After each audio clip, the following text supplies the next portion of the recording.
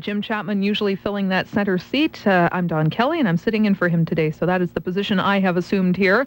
On the left this morning, the Reverend Susan Eagle. We welcome her to the program. Good morning, Susan. Good morning. And on the right, as usual, Bob Metz. Morning, no pinch hitter for you this morning. No pinch hitter, no. You're the only regular this morning. The issue we're going to be talking about today is healthcare cuts. We're going to be talking about, I'm sure, the stories that you have heard, watched, and read in the media about this chronic shortage of intensive care unit beds in our city, both last week and this week. And certainly the stories this morning in the media were all focusing on the budget deficit situations in our hospitals. London Health Sciences Centre, they haven't issued a direct figure yet, but they're saying that they're running a deficit of several $1 million. The St. Thomas Elgin General Hospital, a $2 million deficit this year. That's on top of the $2 million deficit last year. St. Joe's not faring any better. They have a $1 million plus deficit that they're running as well. They all want action from the health minister. This takes us right back to our primary question that we're going to be discussing first off the bat this morning, lady and gentleman, and that is, what is the proper role of government in delivering health care? Should we expect the government to come running to the help of the hospitals in these situations? Leading off from the left, we will go to Susan Eagle. Well, of course, the government has a responsibility for the providing of health care. If you have any vision of a healthy community, you know that proper health care is a fundamental, basic service that's got to be provided to keep the community healthy and to keep the country healthy. But more than that, Canada has made a commitment to health care. Our Constitution Act includes a reference to public services of reasonable quality for all Canadians. We've signed international covenants, the Human Rights Declaration, in which we say that we are committed to providing medical care and necessary social services, and also other international covenants that we've signed, where we also spell out our obligation and commitment to providing health care. So it's not just should we or shouldn't we. We've committed ourselves to it. But Bob Metz, what are the Tories doing to us then? They're the antithesis, I guess we call it, of this. The Tories aren't doing anything different to us than Bob Rae would have done to us or the Liberals would have done to us. What we're seeing today is the inevitable result of a robbing Peter to pay Paul social health care system. It can't work that way. I agree that the government has assumed a certain level of responsibility and put us in a big mess, but we have to go back to the days when the government brought in, particularly in Ontario, what was once called the OHIP plan, the Ontario Health Insurance Plan. This plan was a fraud from the very beginning. It didn't have anything to do about health. Premiums only covered 12% of the costs. It wasn't about insurance because it wasn't actuarially sound and there was no investment being made for future expected expenses. And there was no plan. There was no real plan in terms of investing money, in terms of making sure we had a pool of funds available to meet the emergencies for which insurance is normally the avenue we turn to do that kind of a thing. So naturally, most of our healthcare expenses were being paid for by taxes. We placed a universal system up, set up a universal system so that healthcare is available to everyone, free of charge, rich or poor, doesn't matter who you are. This is not a system that's designed to help the people who cannot help themselves. This is a plan where everybody's in the safety net and nobody's holding it up. So it's natural that the safety net's going to rip. What's wrong with the safety net, though? Well, yeah, I'm having a little trouble with that too. I don't mind having a debate with, and identifying left and right on a lot of issues ideologically, but when you get to healthcare, it seems to me that there ought to be an absolute commitment from everybody that we need to have proper healthcare for everybody in the country. We know that when we move away from universality on programs, that very often we move to two kinds of delivery systems that segregate out people according to the money they've got. So I wouldn't support that. Well, because I think every Canadian is entitled to the same quality of health care as every other Canadian. I don't think it should be based on who's got more money. So you don't think they should have a choice? Like in 1968 when they brought OHIP in, 82% of Ontarians already had private health insurance. Why did we have to make their insurance plans illegal, force them to get on to a government health insurance plan? Why didn't we just take care of the 18% that didn't have insurance? Well, first of all, where they've moved to private health care or have private health care in the states are actually looking at the Canadian health care plan as being something that's more efficient and cheaper and provides better health care than what they have in the States. Well, I don't think that's the impetus for the American look at the Canadian system. I think there's a lot of political posturing there, and it's an easy system to get votes on. It doesn't work. It doesn't work any better here than it didn't work in any other country. I'm not going to suggest that I don't think there's room for improvements in our healthcare system. Of course there is. But you only have to look at a book that was put out just last year by the seniors, Canadian seniors, called Life Before Medicare. And it just tells absolute horror stories of what's gone on before people had health care and the absolute impoverishment of people because there was some kind of medical crisis in the family. No, you mean before people had insurance, not before people had health care. And again, it begs the question, why don't we just help the people who didn't have that insurance? You can give me all the horror stories in the world, and I would be happy if government just dealt with the horror stories, but it's not. I guess, Bob, I need to tackle you on this because and it sounds like Susan shares my concern that these people, okay, the 72% who did have health insurance, private health insurance, 82%, who's to say that they had access to equal quality health care? There would be some insurance plans that would be better than others. Now, under this system, everybody's equal. And let's add in there, too, the fact that when you create unhealthy people, you create an expense down the line that is absolutely monumental.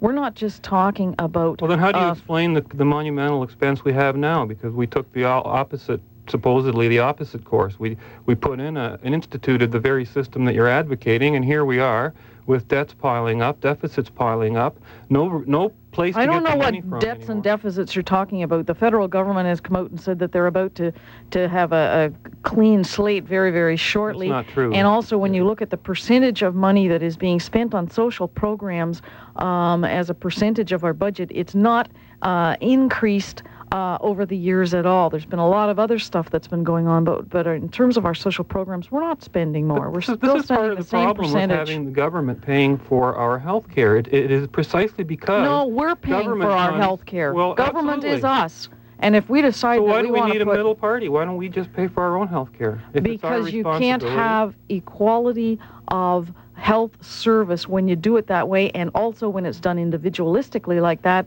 it turns out that it's more expensive. But government's us. No, we decide that we want tax dollars spent so that we can have a healthy community.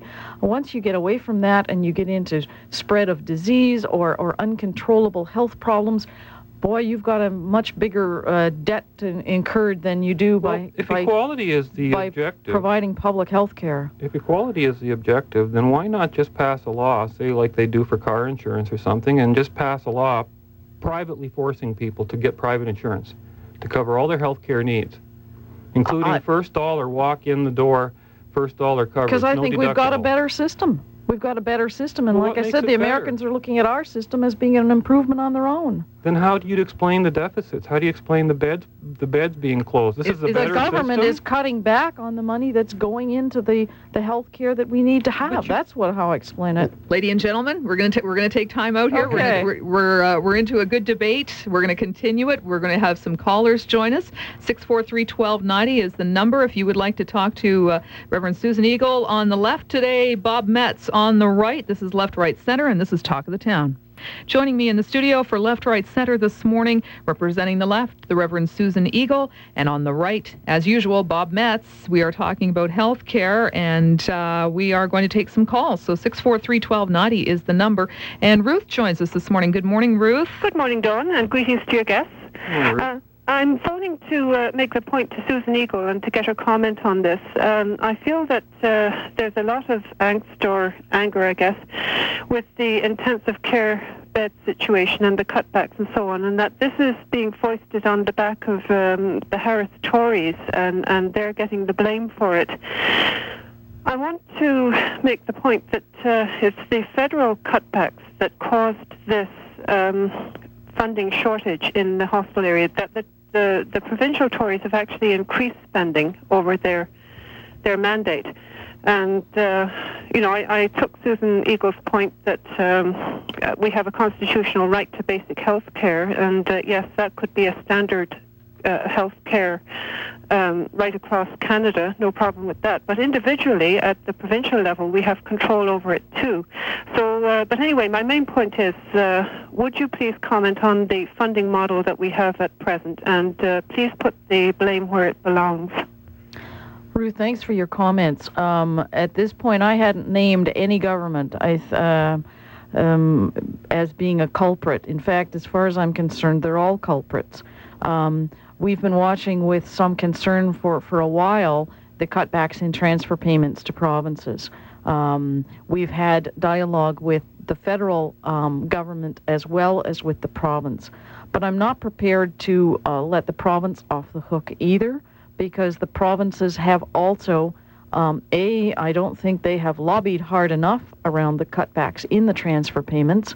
And secondly, I think they have continued or perpetuated some of those cutbacks. So as far as I'm concerned, both parties have some accountability to us. And the bottom line is that there's a whole lot of vulnerable people at the receiving end that find themselves in trouble when this kind of thing happens. Well, I totally agree about vulnerable people at the other end of it. But in the comment that you've just made, you've equalized the responsibility between the federal and the Tories.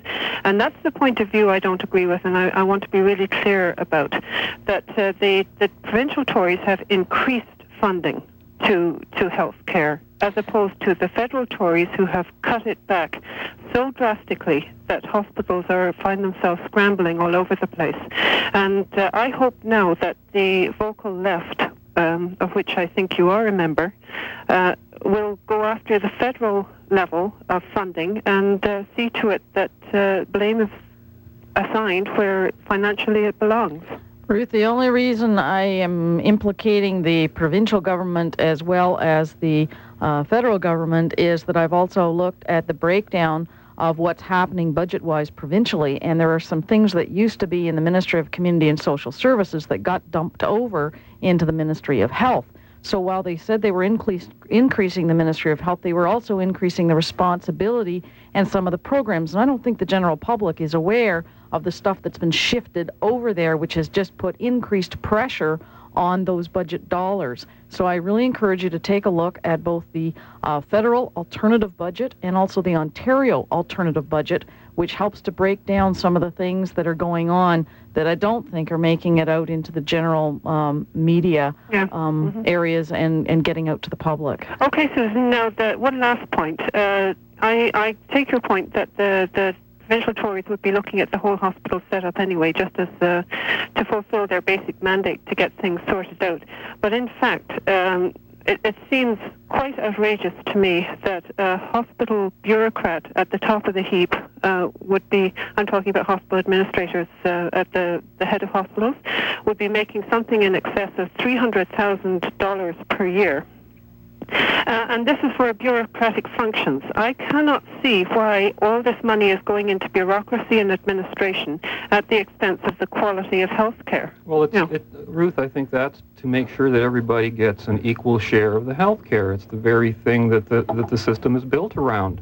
You know, the reason I'm so terrified of the very idea of government supplying our health care services is because they've made the same commitment to health care where they tell you it's a right and everyone has an equal right to it. They've made that same commitment to other things too, including education and welfare and very many other issues to which the government is equally committed.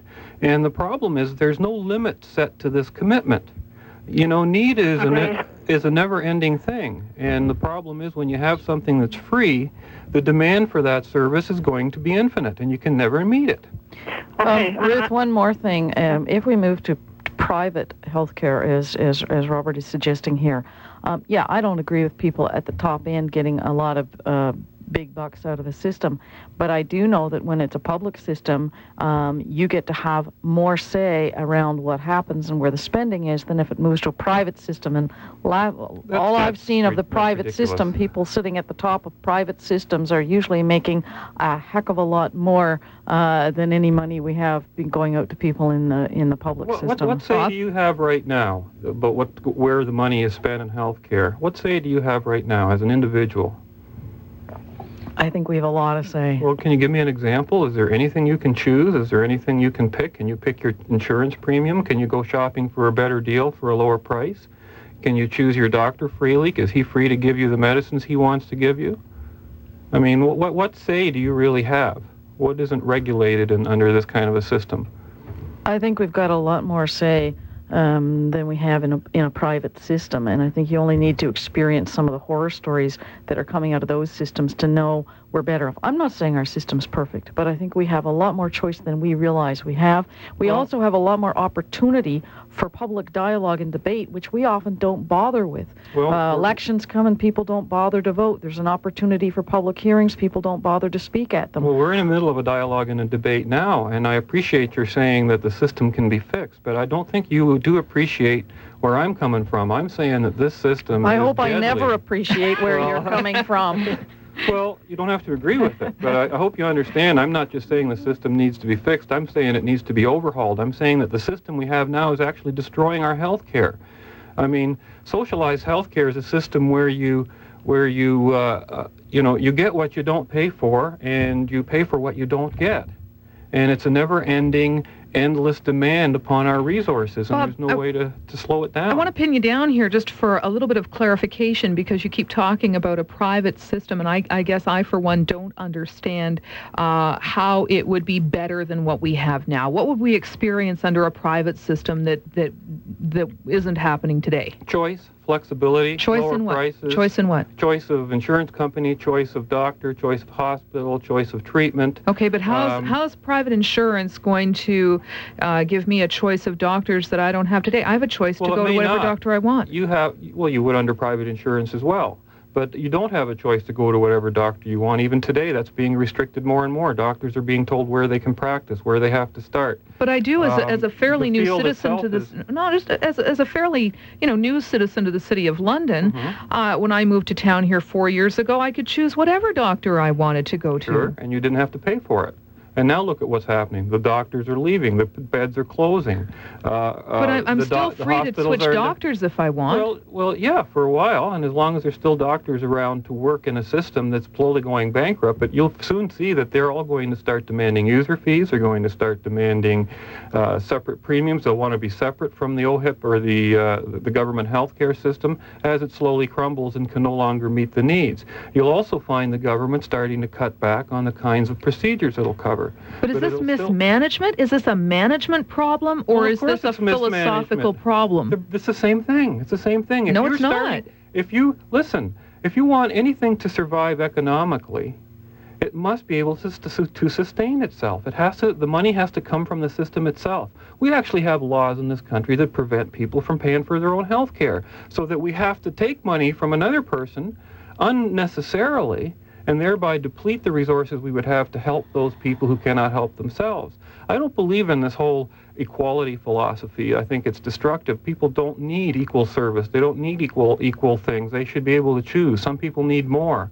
And the people in the greatest need are the ones hurt most by this egalitarian philosophy. Okay, unfortunately, you're living in a country where we consider that equality is a virtue, and it's something that we're committed to constitutionally. Equality before the law, yes. And I've always spoken of equality before the law, but equality of social benefits and equality of income and equality of talent and equality of everything else, no.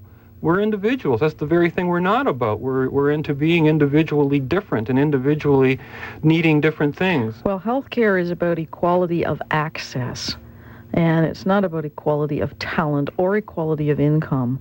And you've just pointed out that it's not about equality of income, but it is about equality of access. Yes, and all you really need is money. And I think that is really, really critical, and I would like to see us upholding that principle. We're talking this morning about the issue of health care. We're on Left, Right, and Center. This is Talk of the Town on 1290 CJBK. My guests in the studio for the right, Robert Metz, and for the left, Reverend Susan Eagle. We thank Ruth for her call. We'll move on to Herman. Good morning, Herman. Hi. It's amazing how Susan Eagle and Jeffrey Schlemmer get me a foot off the ground all the time. But anyway, since Susan Eagle's there, Jeffrey must be looking after the tent city in Victoria Park. But anyway... I called when Susan made the comment, general public isn't aware. The general public is aware, Susan, and that is why Mr. Harris's government is in Toronto. It's because the general public is aware. My reference to the general public being aware was that I thought the general public was not aware of some of the shifts in funding that had gone from ComSoc over to the Ministry of Health. I'm really pleased if you are aware of that, because last I talked to some of the elected MPPs, they weren't aware of that. So that was the reference. It was a specific reference I was making. As to the public's general awareness, I couldn't gauge the public's general awareness around a lot of issues. Certainly, I hear things that I know are true and things that I have trouble believing, and I think we're probably all in that state when we're trying to discern the truth from what we get from all the various sources that we get information. And all things being equal to all people, we see where that led a few of the countries in the past, and I am not for that at all. Herman, you don't have a problem with the idea of everyone having their own private health insurance? No, I grew up that way. That's when I started working back in the 50s. We paid our own premiums. The company, in fact, when I worked for it, paid half the premium, and I paid the other half. Well, what if you'd had to pay the whole thing, and what if there'd been a crisis in your family and there'd been huge medical costs? Whoa, crisis in the family. I had 4 kids born, and none of them, it didn't cost me a nickel for any of them. Not a nickel for a doctor, not a nickel for the hospital, nothing. And now it's costing me a bundle because the government is going into a deficit, into a debt. And then the government has the nerve to say, oh, the deficit is cleared up, so we're going to start spending money again. What about debt? Okay, now hold on here, because you're talking a couple of different levels of government at once, I sense here. That's very funny. I was watching both Susan and yourself, having this confused look on your face when Herman was making this point. It's like the both of you don't seem to understand that there's a connection between taxes and government deficits and government debts and the money that they spend on health care. Like you seem to want to totally throw that connection aside as though it doesn't exist. I think you're being right? No, you're being too simplistic, I think. I think we understand clearly the relationship. I'm just not understanding where Herman's coming from, because he seems to be lumping together and confusing several levels of government in what he was saying. Herman, straighten us out here. No, to what extent? No, the point is that I think the government should get out of a lot of things that they're into, and let the private people do it. Let me buy my own insurance. I buy my own car insurance, like was mentioned before. Right. And I'd like to buy my own insurance. Just give me back $30 or $40 or $100, whatever it's costing me on my insurance or on my taxes to pay for this healthcare system, and I'll buy my own my own insurance. And those people that have not, I haven't got any problem in helping them out at all. Okay. But, exactly. But I would like the government to get out of this because of the fact that they mismanage things, and if they went to see the financial advisors that I went to see, they would tell them to get their credit cards paid off because it's costing them too much money. Okay. Herman, thanks a lot for clarifying. Thank you. Okay. We have to take another commercial break. This is Talk of the Town on 1290 CJBK. Yeah, that was a relative kind of comment, wasn't it?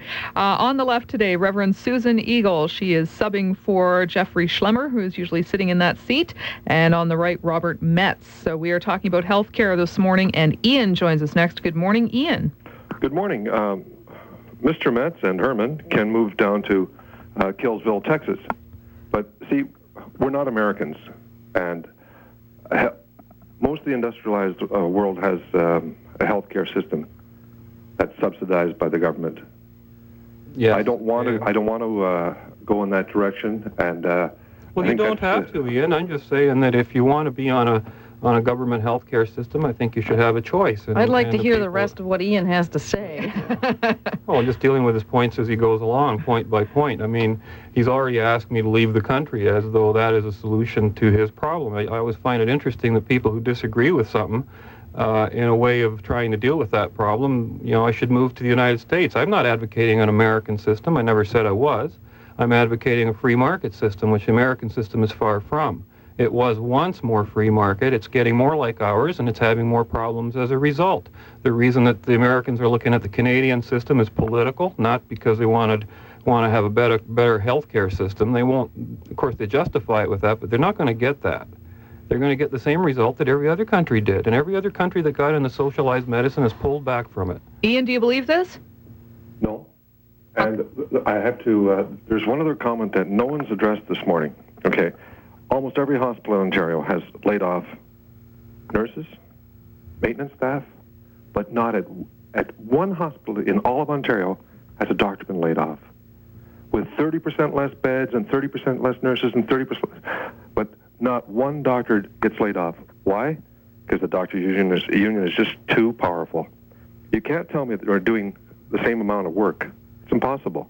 Why aren't they being laid off? Because their salary... So you'd rather see more laid-off doctors? Am I catching you right? Well, just a minute. There hasn't been any.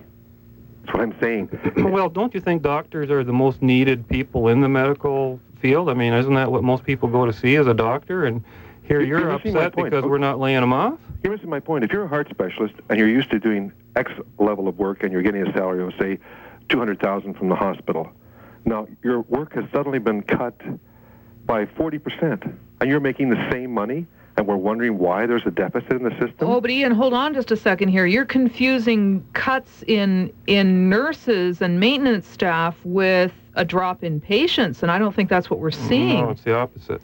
Well, Ian, I want to respond to a couple of things you've said. First of all, as a clergy person, I'm connecting to hospitals very often. One of the things that started to emerge a few years ago was the whole idea of a health team, which would include a holistic health care perspective, which would include the doctor, the nurses, the family, other support people in the community that were connected to the patient to try and move things forward. I don't advocate cutting doctors because we've cut other staff, but I think you are very, very correct in saying that there has been an impact on healthcare with the loss of some of those other people who provide support and do work for people. I talk to staff in hospitals now who are being asked to do jobs that they weren't trained for, or things are being reorganized in such a fashion that it is having an impact. And they're aware of that too, and they're concerned about that. So I think I wouldn't support laying off doctors, but I would say it has had an impact where there have been cutbacks. I think there was a picture in the paper the other day of a doctor standing beside some empty beds and said, we just don't have the staff right now for us to have patients in these beds. And that, I think, is a tragedy when we have people who are in need in the hospitals. And I'm really also pleased to hear you saying that that you think that we need to have proper health care. I'm glad somebody's finally called in on this show and said that they think that that's incredibly important. I from the statistics I see and the polls I see, most Canadians and Ontarians want to have it, so I don't know where they are today on this program.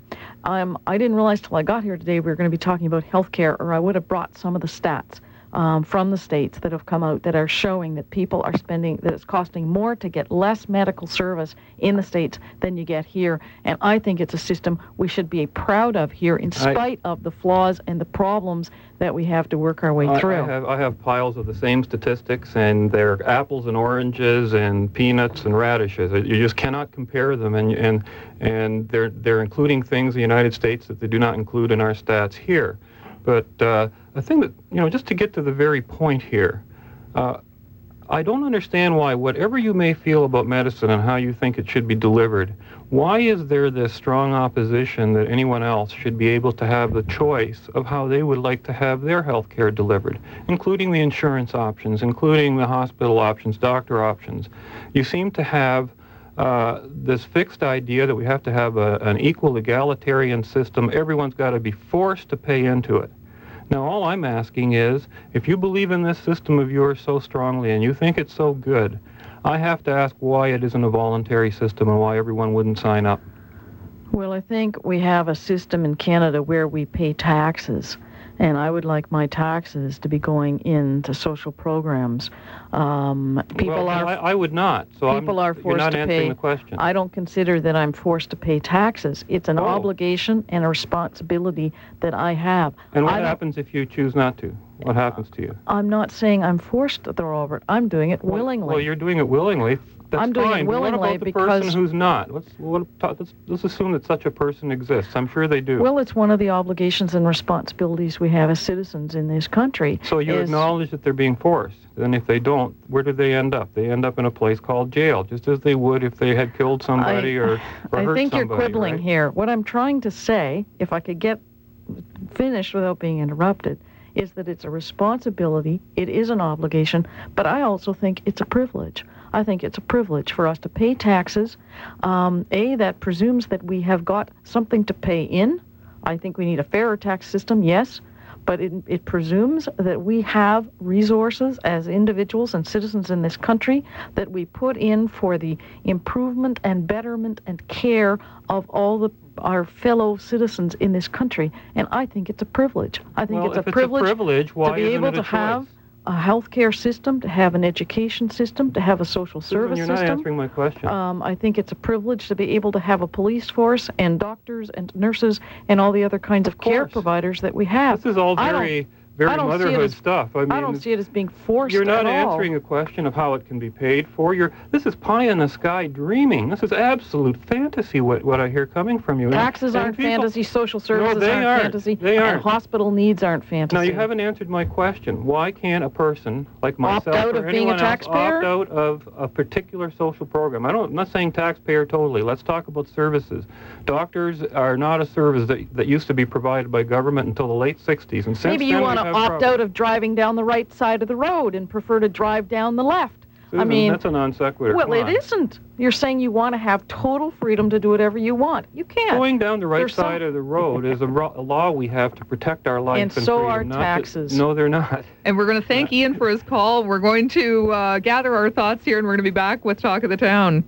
On the left, the Reverend Susan Eagle joining us this morning and really holding her own. I think you would agree, despite the fact that the poor woman walked in here thinking that we were talking about another topic entirely here. So Bob and I were just saying that she's doing a great job and supporting the left this morning. And we have several other calls that we want to work into the remaining minutes of the program today. So we'll talk to Michael next. Good morning, Michael. Yes, good morning. It was nice to finally hear the last half of Ian's questions and comments after Mr. Metz's interruptiveness. I've been complaining about his interruptiveness for the last 3 weeks, in general on the program. Now, Mr. Metz is enthusiastic, though. Yeah. That's not enthusiasm; it's rudeness. Well, it's not. It is also not standard debate procedure. Now, okay. Now that you've chastised him, if I may bring up the point that I actually mean to bring up in terms of historical perspective, this whole notion. And it's implicit in a lot of what the right-wing supporters this morning have said, that charities or some other type of organizations will pick up the bills for people who can't afford major hospitalization expenses and so on. It's Mr. Metz is always talking about pie in the sky and fantasy. That's a fantasy. The bottom line in my family in particular... The notion of a charity? Excuse me. Well, it's a point Michael, it's a point of clarification here. We need to understand exactly what you're talking about. Okay. In the United States, for example, I've had at least 2 situations in my own family where both families, my brother or my sister and brother-in-law and my father and mother, had top-flight private medical insurance. When all was said and done, both in catastrophic illness situations, they were left holding the bag for 20% of the overall cost that was expected to come out of their financial situations.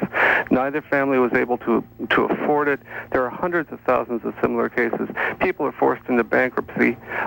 Lives are ruined because there are no organizations out there who are really in a position or willing to pick up those costs. If you've been listening to me carefully, I haven't even mentioned charity this morning. I did mention that if the government were going to commit to cover costs like that, those are the very things it would target and zero in on, and not be giving 100% coverage to everybody for free so that there's no money left for the very situation you describe. Now, as I think you were also saying that the notion of charity is implicit in what I say. I do believe in charity rather than force. I think that's a moral issue.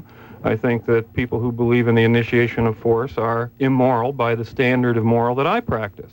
Now, as far as my interrupting callers and interrupting people when they speak, I was encouraged to do so when I was brought on the show, because it was part of what makes the show lively. And I think Jim and the station didn't want people to drone on forever with speeches. So just to cover those basic issues. Now, as to the problem you perceive in the healthcare system, I think that what I'm saying would more address the very issue you're complaining about. And I don't see why do you think, for example, that people should be forced to pay into a system? Don't you think there should be some choice and some alternatives? If I thought that the choice concept would work, I wouldn't have a problem with it. The problem is that that system does exist in the United States, and it doesn't work. That's fascinating. I want to jump in here, Michael. First of all, to say thanks for giving an example of what's wrong with the private system that's going on in the States, where people get pulled into something thinking they got coverage and then discovering after the fact that there's some bills to be paid. So thanks for doing that. But the other thing I want to say is universality, I think, is really critical to providing a public service. And that's the place where I want to really push and support. And I'm going to stop at that because I don't want to get into any discussions about who's droning on. So why should a millionaire be able to get free medicine insurance, free medical health care if he's paying proper taxes, he's contributing in a portion of his income if he's not but nevertheless, working you the could system to his benefit. But if he's paying proper taxes and fair taxes, then he's contributing his fair share into that program, and what he's paying in is covering not only his medical needs but other people's as well. Michael, I got 3 other people waiting, okay? Yeah, well, I'm still really dissatisfied with this interruptiveness. Again, if Mr. Metz would at least listen for the end of a sentence before he leaps in, it would be very helpful. Okay, thank you for your input today. Thank you. Okay, bye. And we'll move along. We'll talk to Diane this morning. Hi, Diane. Oh, hi, Dawn. It's been at least 7 years since I've had to use the emergency system for our healthcare system, and I was appalled at the, I don't know, it really seems to be going down the tube. And the RN that even helped my father while we were there, he was telling us we should be getting letters out to our members of parliament because starting in November, he's going to be training some people such as like kitchen staff, people who are maintenance people and that have no previous healthcare training whatsoever. These people are going to be working in the emergency areas. My father's in a nursing home in London. Okay, Diane, yes. let's just, in the interest, I'm sorry to cut you off, and I don't mean to do that, but I guess let's bring this back to our issue here today. Yes. Do you feel that you would have encountered all of these things if you were paying private health care insurance and we weren't dealing with a universal system? No, I don't think we would because, it depends, I guess, what's outlined in there. But obviously there's either not enough money or somebody's not taking the money and putting it in the right places. Why are we getting people to look after us, though? Aren't you concerned that you're going to go in there and have somebody who, in 6 or 8 weeks, with some very brief training, could be looking at you before the doctor even gets to see you, and they start, if you're bleeding or something like this, you need care right away, and they don't even know the physiology of the body? Bob, are you thoroughly convinced that we would not encounter this type of situation if we were in a private healthcare system? I'm not guaranteeing any kind of medical delivery in terms of a doctor-patient relationship. We're not even talking about that here. All we're talking about is money. Money is the only thing that government can change in the equation because it has a right to take it from our pockets without our having any say-so in it. So the issue is, how do we get money to the system so that situations like this are less likely to arise? They're not going to be perfect. No system's perfect. I agree with Susan, and that goes for private and for the government healthcare system. And it makes, I marvel at, for example, the last caller, Michael, who says, if he would be convinced that if freedom of choice worked, he'd be for it. Well, I don't know how much evidence he needs to have put before him that the opposite of freedom of choice doesn't work. Okay, Susan? A couple of things. First of all, governments do set standards, and so we're talking about more than money, we're talking about standards. Governments have some control of standards. Again, I'm concerned that as we have cutbacks in money, there is certainly a push downward on standards as people have to deal with expediency kinds of decisions. But believe me, I am absolutely convinced that if we were in a private system, your standards would be far less than we have in a publicly controlled system. So I don't think the answer to standard problems now is to go private. It's rather to put pressure on the government to improve the standards and put the money back into the system where it needs to be. And Diane, thanks for suggesting letters to MPs. We need to get them to MPs and MPPs. Yeah, no, I know the doctors themselves are even advocating this. They told me to make sure that we tell our friends, even that registered nurse, because it's the quality. We do have certain laws. Why are doctors trained for 5 or 6 years? Why are nurses in there for 2 years? And then putting those people on there who you and I don't know what their qualifications are. And if we don't learn to ask the right questions, then a lot of people are going to be suffering because of it. Thanks for your call. Thank you, Diane. Okay, bye-bye. We'll move along quickly to Rob. Good morning, Rob. Hi, Diane. Don, how are you? Good, thanks. One thing that you might find interesting, last week, the Minister of Health, Jim Wilson, spoke in my hometown of Ingersoll here. We had about 50 people out. So if there's that concern, why aren't these people out like he spoke and then like it was a question-and-answer issue? Maybe it wasn't publicized enough? No, it was very well publicized. What do you think is the answer to that? I don't know. I just thought I'd bring this point in. The other thing gets me a little bit, and I certainly agree with, is Mr. Metz? Yes. Okay. Yes, I get very much, same as you do, sir, upset with these socialists that feel that they can have a better understanding of how to tell you how to live your life than you actually know how to do it. That's correct, and that's basically a fundamental tenet of a socialist philosophy.